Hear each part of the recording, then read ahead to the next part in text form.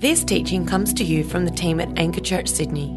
We hope you're blessed by it. For more teachings, resources or info, check out our website www.anchorchurch.com.au. So as we continue in our Summer of Revival series, I want to introduce to you what we'll be talking about today from the book of Ephesians. We're going to be talking about the gift of God.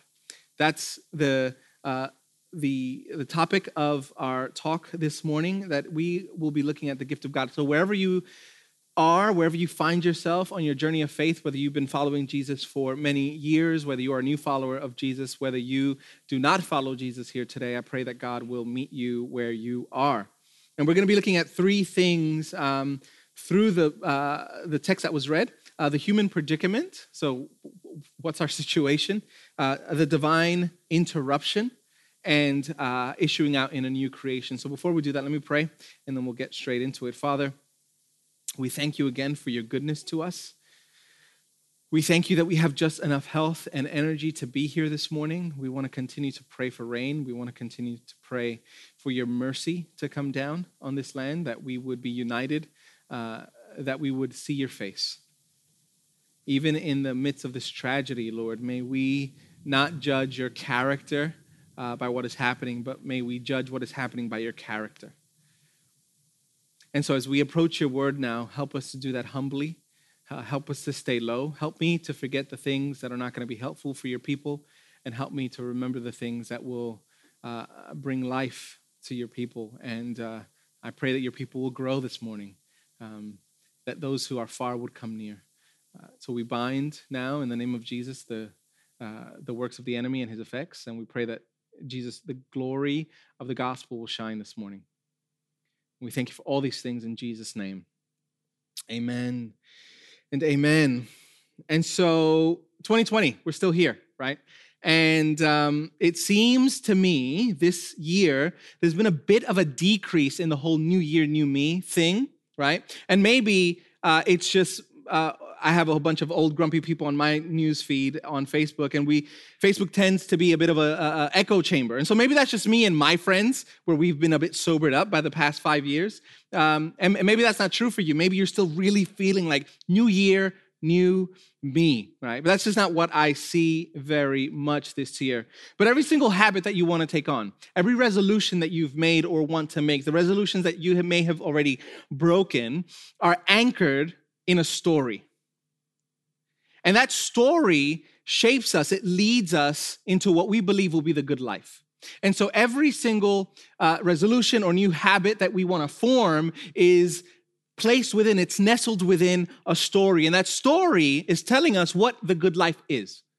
It's teaching us what it may look like, whatever it looks like.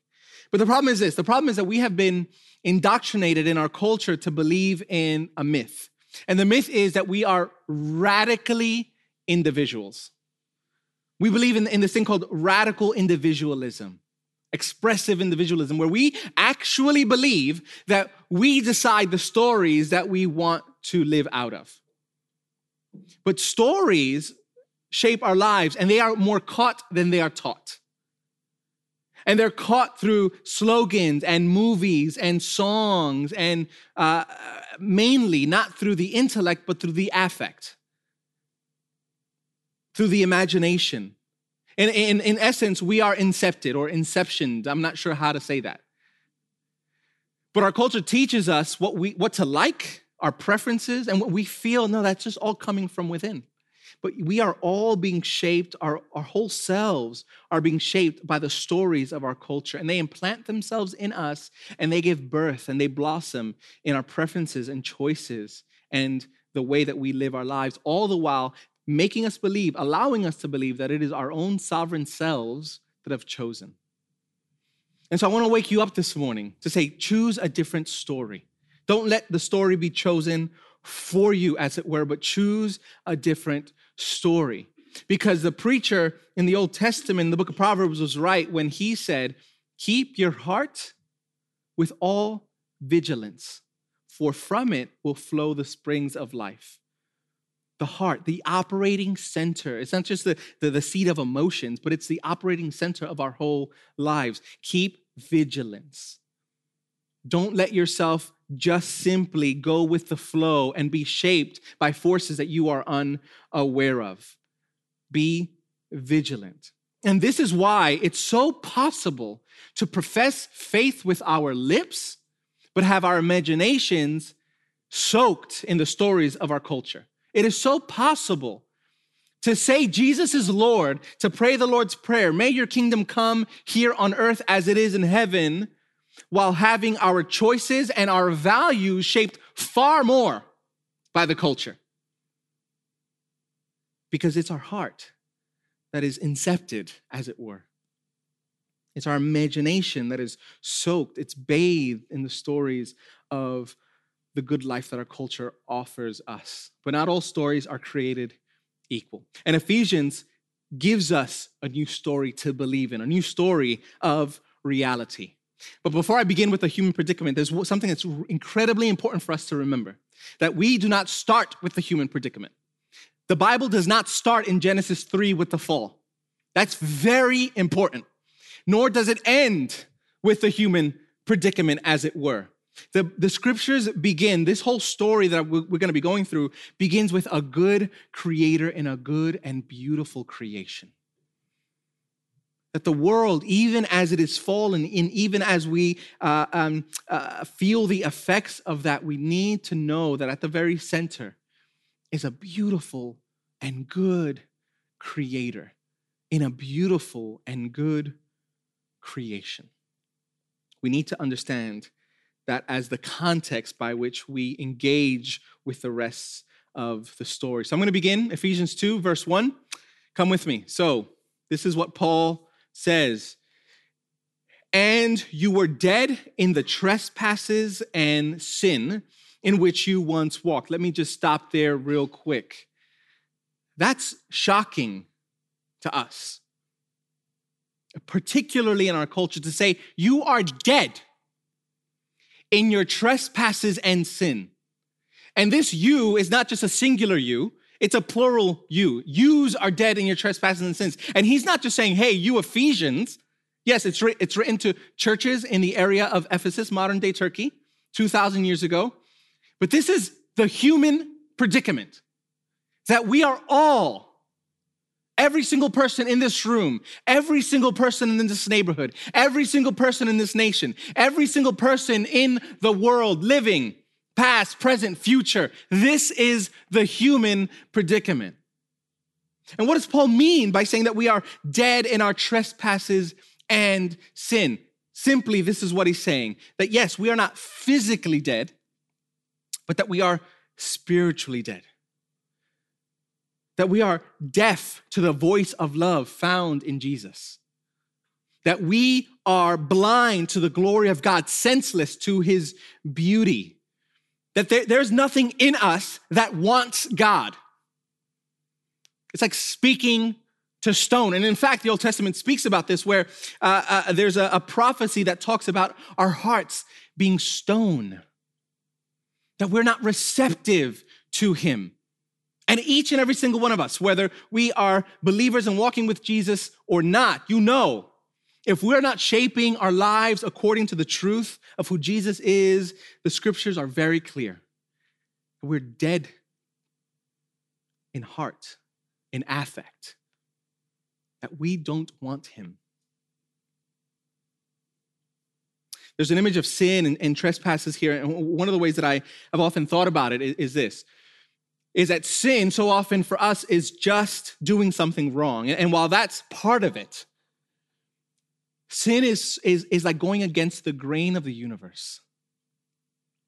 It is living our lives totally contrary to the way that we have been designed to live.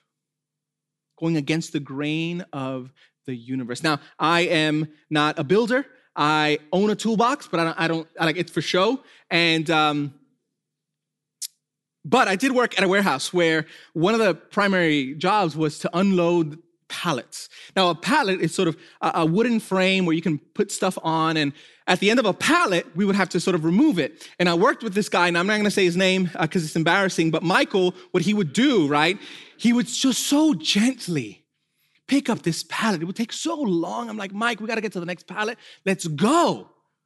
But he'd pick it up. He'd look at it. He'd sort of see what the grain of the wood was. So when he picked it up, he didn't get splinters. Now, when I would pick it up, I'm like, let's get this thing out of here. My hands were bleeding, but I'm unpacking books, right? And that's a picture of what it looks like to sin, to go against the grain of the wood. And what happens is that we get splinters. And what the effects that we see in our culture and even in our own lives, the strife, the dysfunction that we see and experience in our own lives and in our own relationships are splinters. We go against the grain of the universe. And Paul is saying this is not just a one-time act, but this is a way of life. This is how we walk. And a way of life is simply this. It's a vision for what it means to live the good life. And so we are sold this bill of goods to say this is what it means to live the good life, and we end up with splinters. And the practices and the beliefs that we practice end up inhabiting us.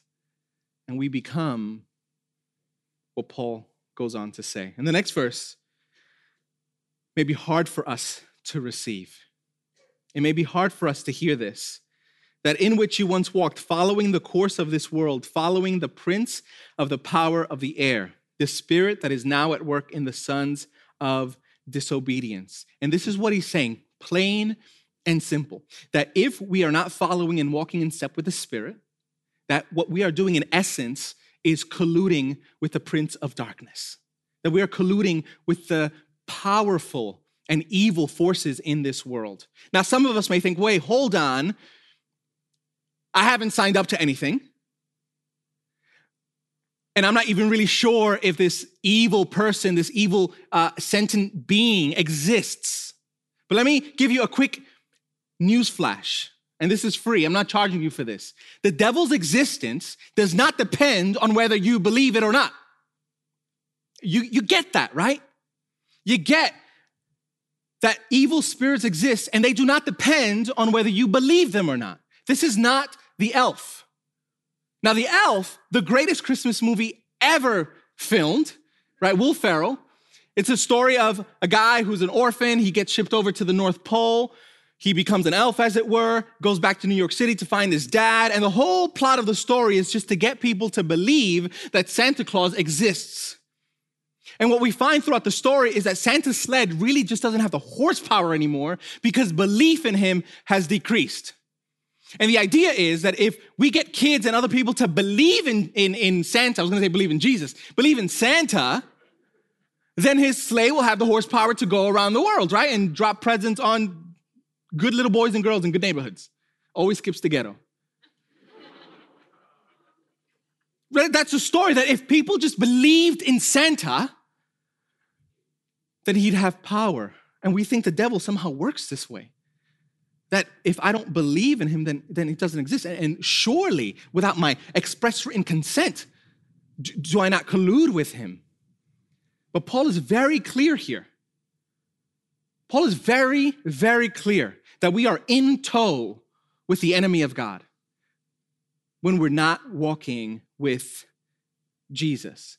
The devil does not depend on your approval or your cognizance of his existence. So much like quasar J043947.08 plus 163,415.7 depends on your believing it exists. Now that's a quasar that exists 12.8 billion light years away from the earth. And it has the power, the shining brightness of 600 trillion suns. Now, no, don't lie. No one in this room knew about that.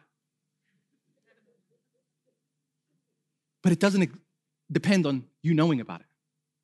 You get that? It's still brightly shining 12.8 billion light years away. And it doesn't depend on whether you knew it or not. C.S. Lewis in the Screwtape Letters, he says this: there are two equal and opposite errors into which our race, that's humanity, can fall about the devils. One is to disbelieve in their existence. The other is to believe and to feel an excessive and unhealthy interest in them. They themselves, that is the devils, are equally pleased by both errors and hail a materialist, which is generally our worldview, or a magician with the same delight. Paul is very clear that not only are we cut off from the source of life, but we are in collusion with the enemy as we live a way of life that is contrary to God's purposes for this world and for your life. And this issues out then in Paul saying that we are children of wrath, that we are the offspring of wrath. I thought, that doesn't make any sense. We makes more sense to be maybe the recipients of wrath. No, he's saying that we are the offspring of wrath. And so often we think that wrath is just this passive anger, but wrath is also God letting us go to our own devices. That's what he says in Romans 1 when he says that he gave people up. He gave them up. That is one of the scariest verses, that he gave them up, and that is his wrath towards humanity. That is a way that God shows his wrath towards the world, by giving it up and allowing it to eat the fruit of its dysfunction, allowing it to eat the fruit of its hating of God. And he gives them up. And we then become children of that giving up. We become children of the dysfunction and the sin and the brokenness. And this is our lot. Happy New Year. We're dead. We're hopeless. We're in collusion with the enemy. That's news. We reap what we sow. We become children of God's wrath, allowing us to go our way, and ultimately this gives birth to death. This is bad news. This is bad news. And if the canon of Scripture were to be cut off there, we'd be in trouble. But there's a divine interruption when Paul writes, but God. Those are the two most explosive words in the Bible. But God. Did you hear anything I just said? We're dead. We are hopeless. We are empty. There's nothing in us that can save us. There is nothing that a dead person can do to raise him or herself back to. Have you seen a dead person? There's nothing in them. There's no life. There's no responsiveness. There is zero hope.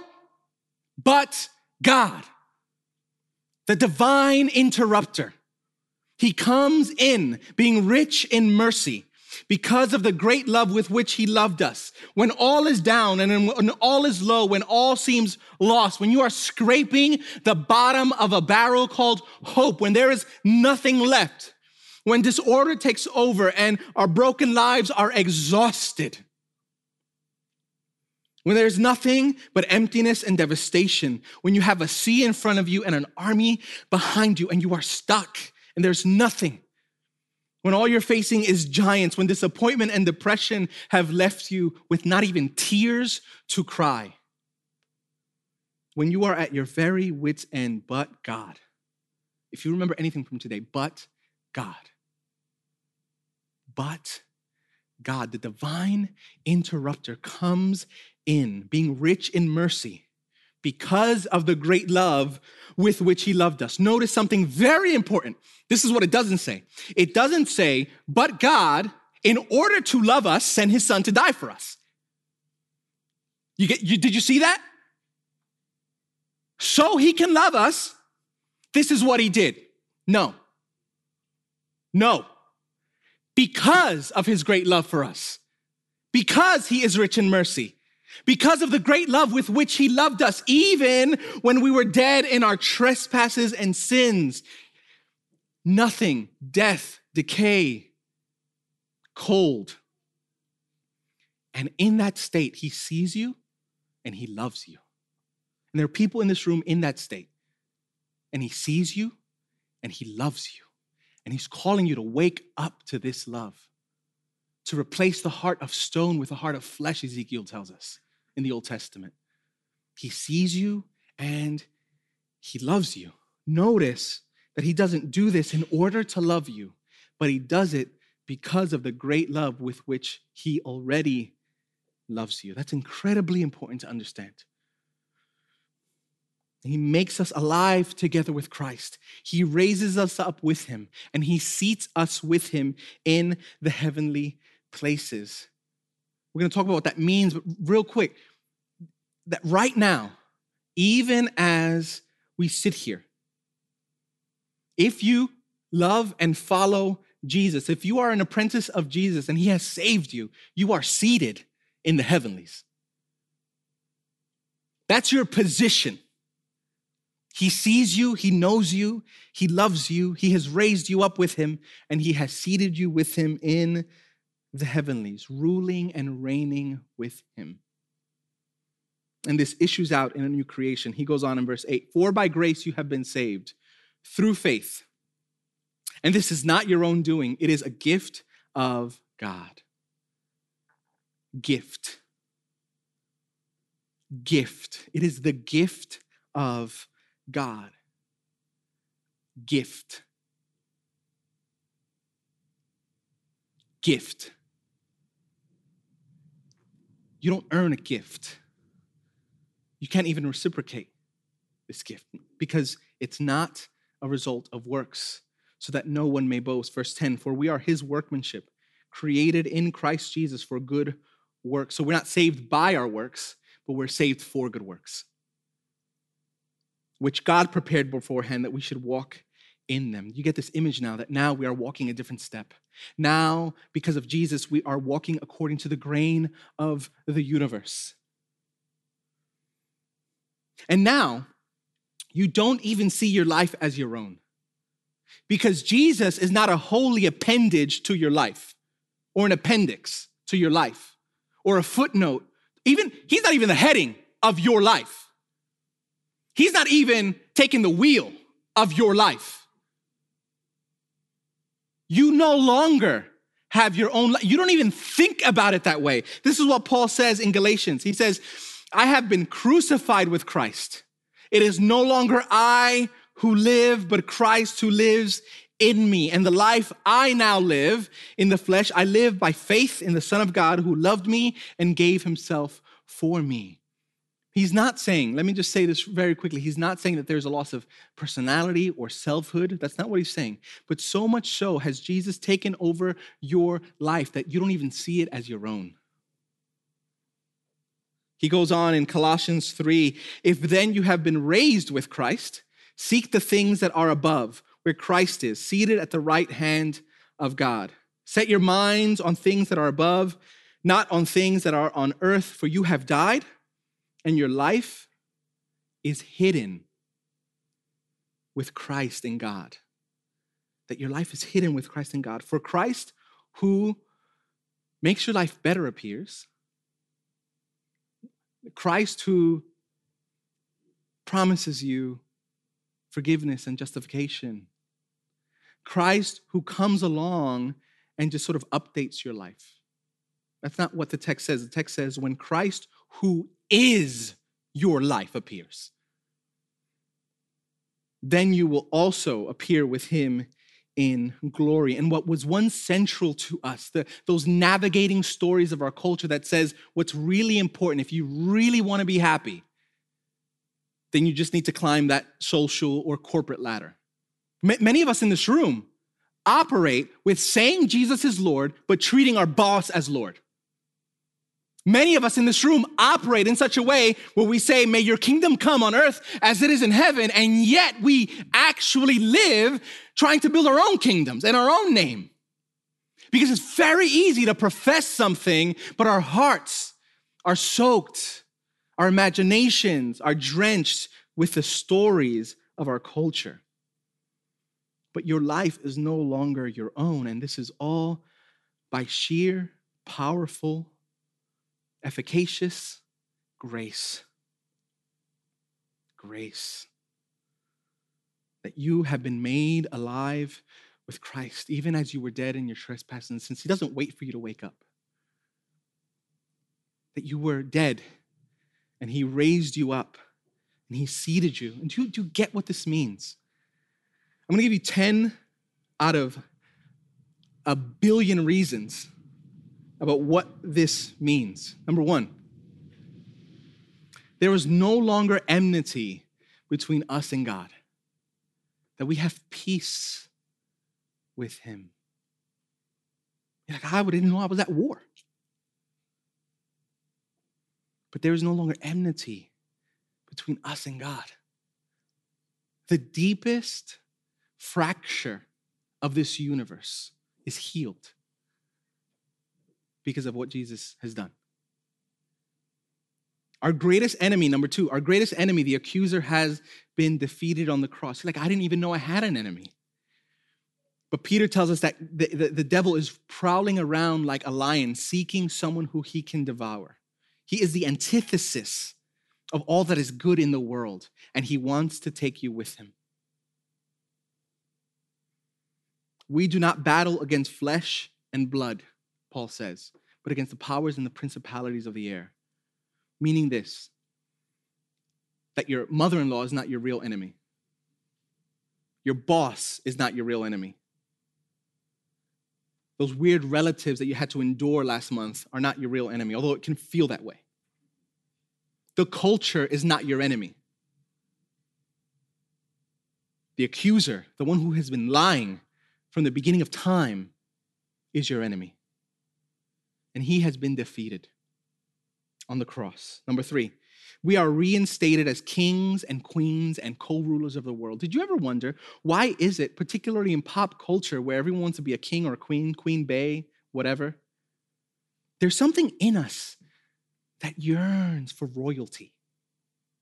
There's something in you called eternity that God has put in you as made in the image of God, that you are created to rule.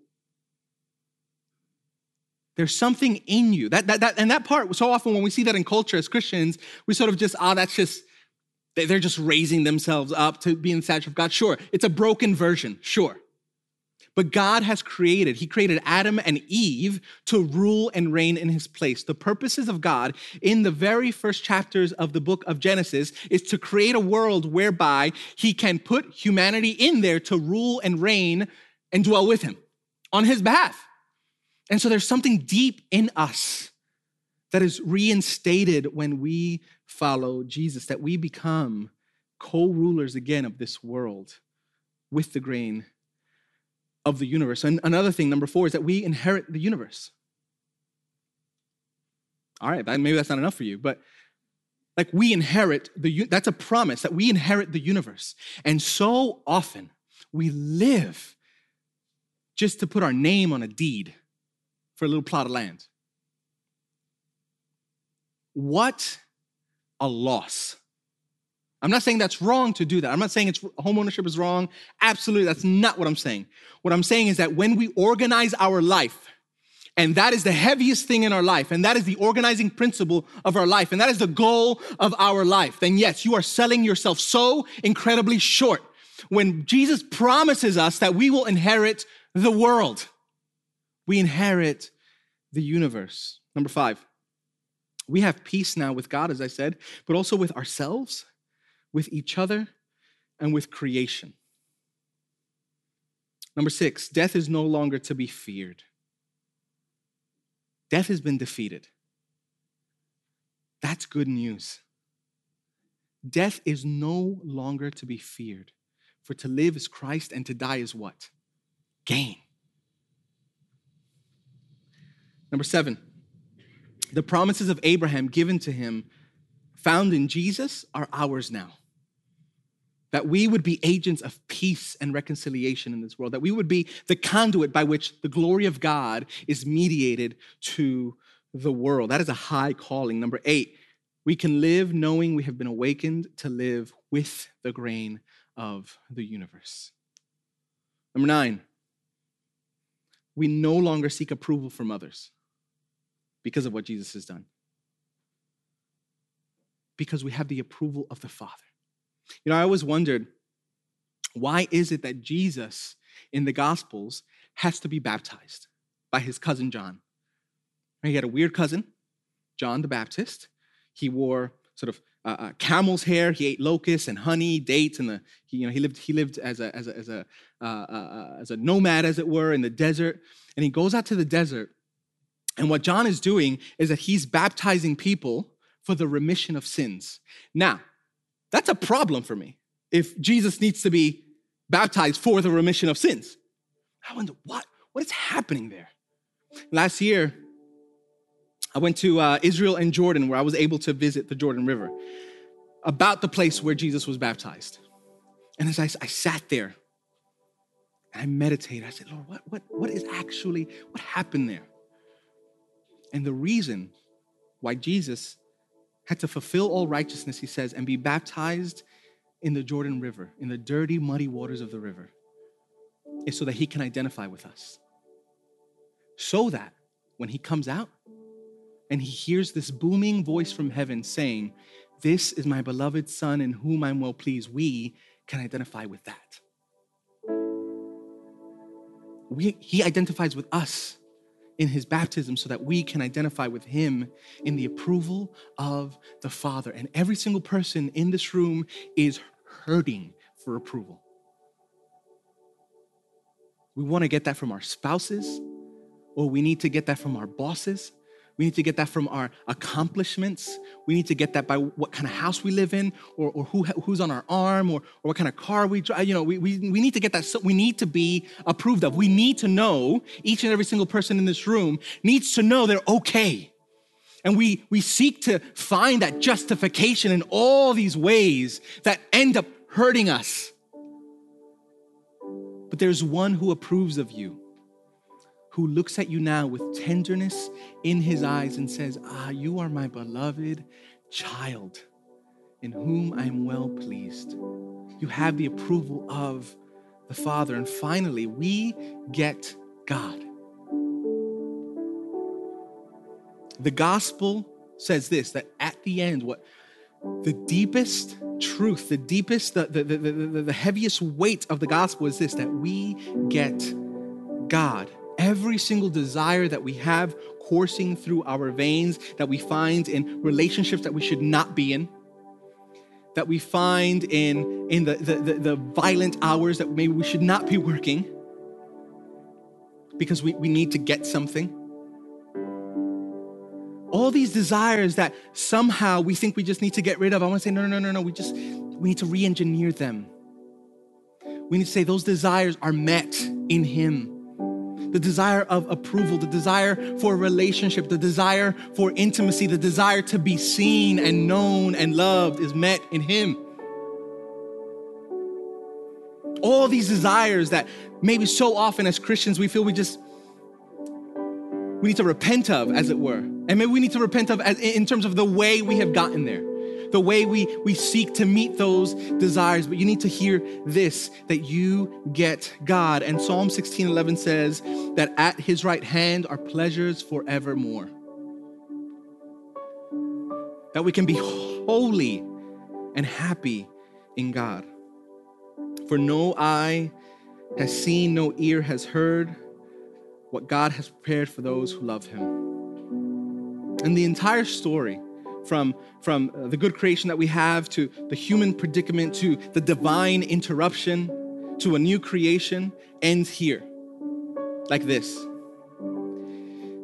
Then I saw a new heaven and a new earth.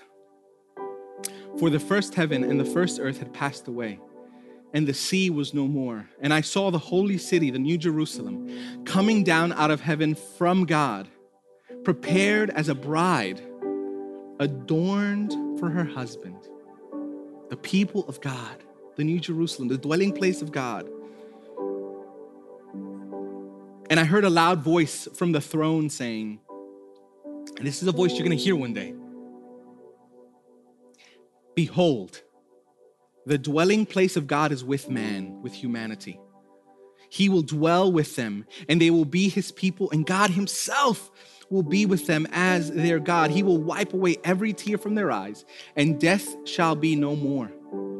Neither shall there be mourning, nor crying, nor pain anymore, for the former things have passed away." That he would be so gracious that even when we were dead in our trespasses and sins will give us that.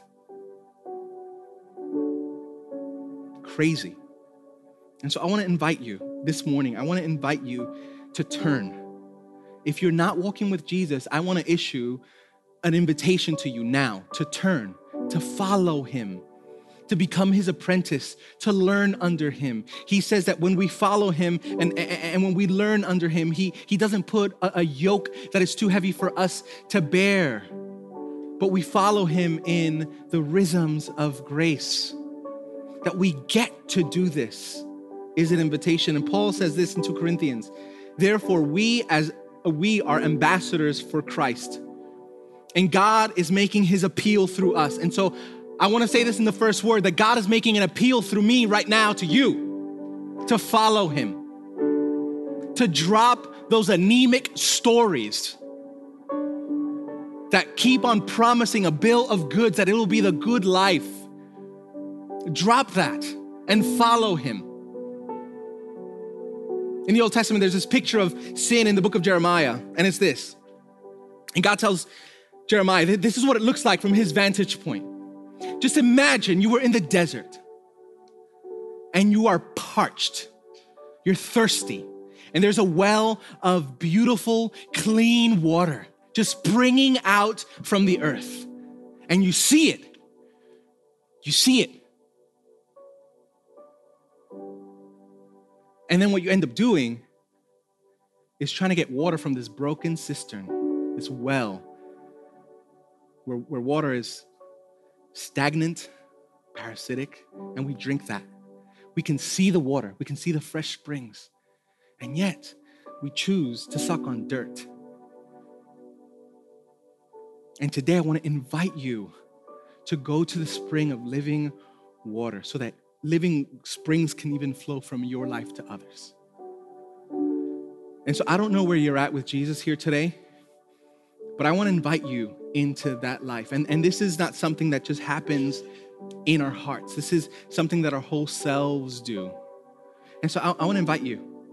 If this is you, if you feel that you are just so tired of the empty promises of this world, if you feel that maybe you have been drifting away from Jesus, if you feel that the operating center of your life has been more gained from the culture than from the scriptures, I invite you to raise your hand. In a culture where even now, when I say that, you're thinking about the approval of others. What will this look like? What will this feel like? Let me tell you what it'll look like. It'll look like the angels singing.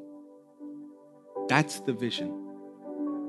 And so I invite you, even now, to raise your, I'd love to pray with you afterwards as well. I'd love to celebrate with you the new life. The scriptures say that when we turn to Jesus, we are transmitted from the kingdom of darkness into the kingdom of his beloved Son. And it's worth popping a few kegs over.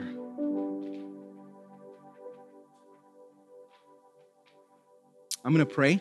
I'm going to hang around here at the front if you'd love to chat afterwards. But I'm going to pray and we're going to sing together. We're going to rise, we're going to sing about the glories of God. We're going to sing about the beauty of Jesus. And there's a way to respond as well. If you follow and love Jesus, or maybe this is going to be your declaration that you will now follow and love Jesus, is we take communion together. And that is a visceral way of reminding us of why this is all possible. And so they're stationed at the side and at the front. And when we take the bread and we dip it in the juice, what we are saying, in essence, with our whole bodies, is that we remember the broken body of the Messiah King, Jesus. And we dip it in to the juice as a remembrance for what he has done, for the blood that flowed from his body, for the forgiveness of our sins. For our sake, he made him, God made Jesus, to be sin, who knew no sin, so that in him we might become the righteousness of God, the justice of God, the rightness of God. And so I invite you into this beautiful life now. Let me pray. Father, we thank you again for your goodness to us. We thank you that this is all gift, that we don't earn this, we can't work this off. Many of us, even in this room, feel this is somehow a transaction like a credit card, and all we do is just put minimum payments just to keep you happy enough. But Lord, may you just rip away that thought, that idea, and send it straight back to the pit of hell. Because you, in your lavish love and grace, poured yourself out for us, that even when we were dead in our trespasses and sin, you cared for us. You loved us. You died for us. And so, Holy Spirit, I pray that you would blow through this room and turn hearts and turn lives, that they would come to you and pledge allegiance to the King who rules all and knows all and looks at us even now with tenderness in his eyes. We thank you, King Jesus, now in your precious and beautiful name. Amen and amen.